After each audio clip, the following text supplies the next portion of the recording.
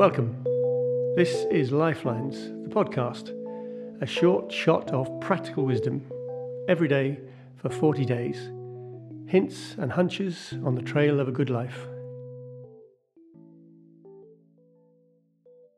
Do unto those downstream as you would have those upstream do unto you.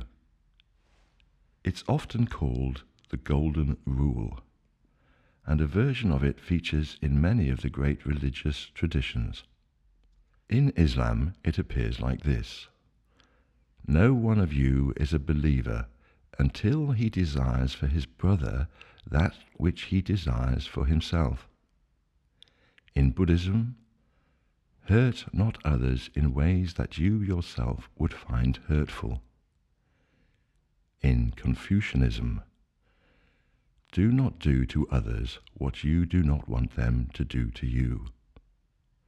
In Judaism, what is hateful to you, do not do to your fellow man. This is the law. All the rest is commentary. In Hinduism, this is the sum of duty. Do not do to others what would cause pain if done to you. Someone summed it up as the law of one. We are all one. When one is harmed, all are harmed. When one is helped, all are helped.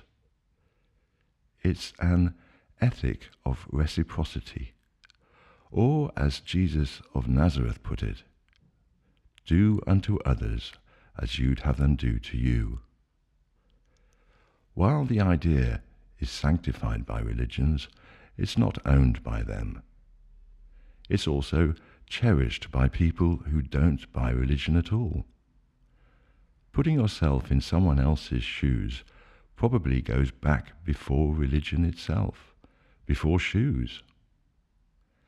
Empathy promotes kindness, compassion, understanding, and respect.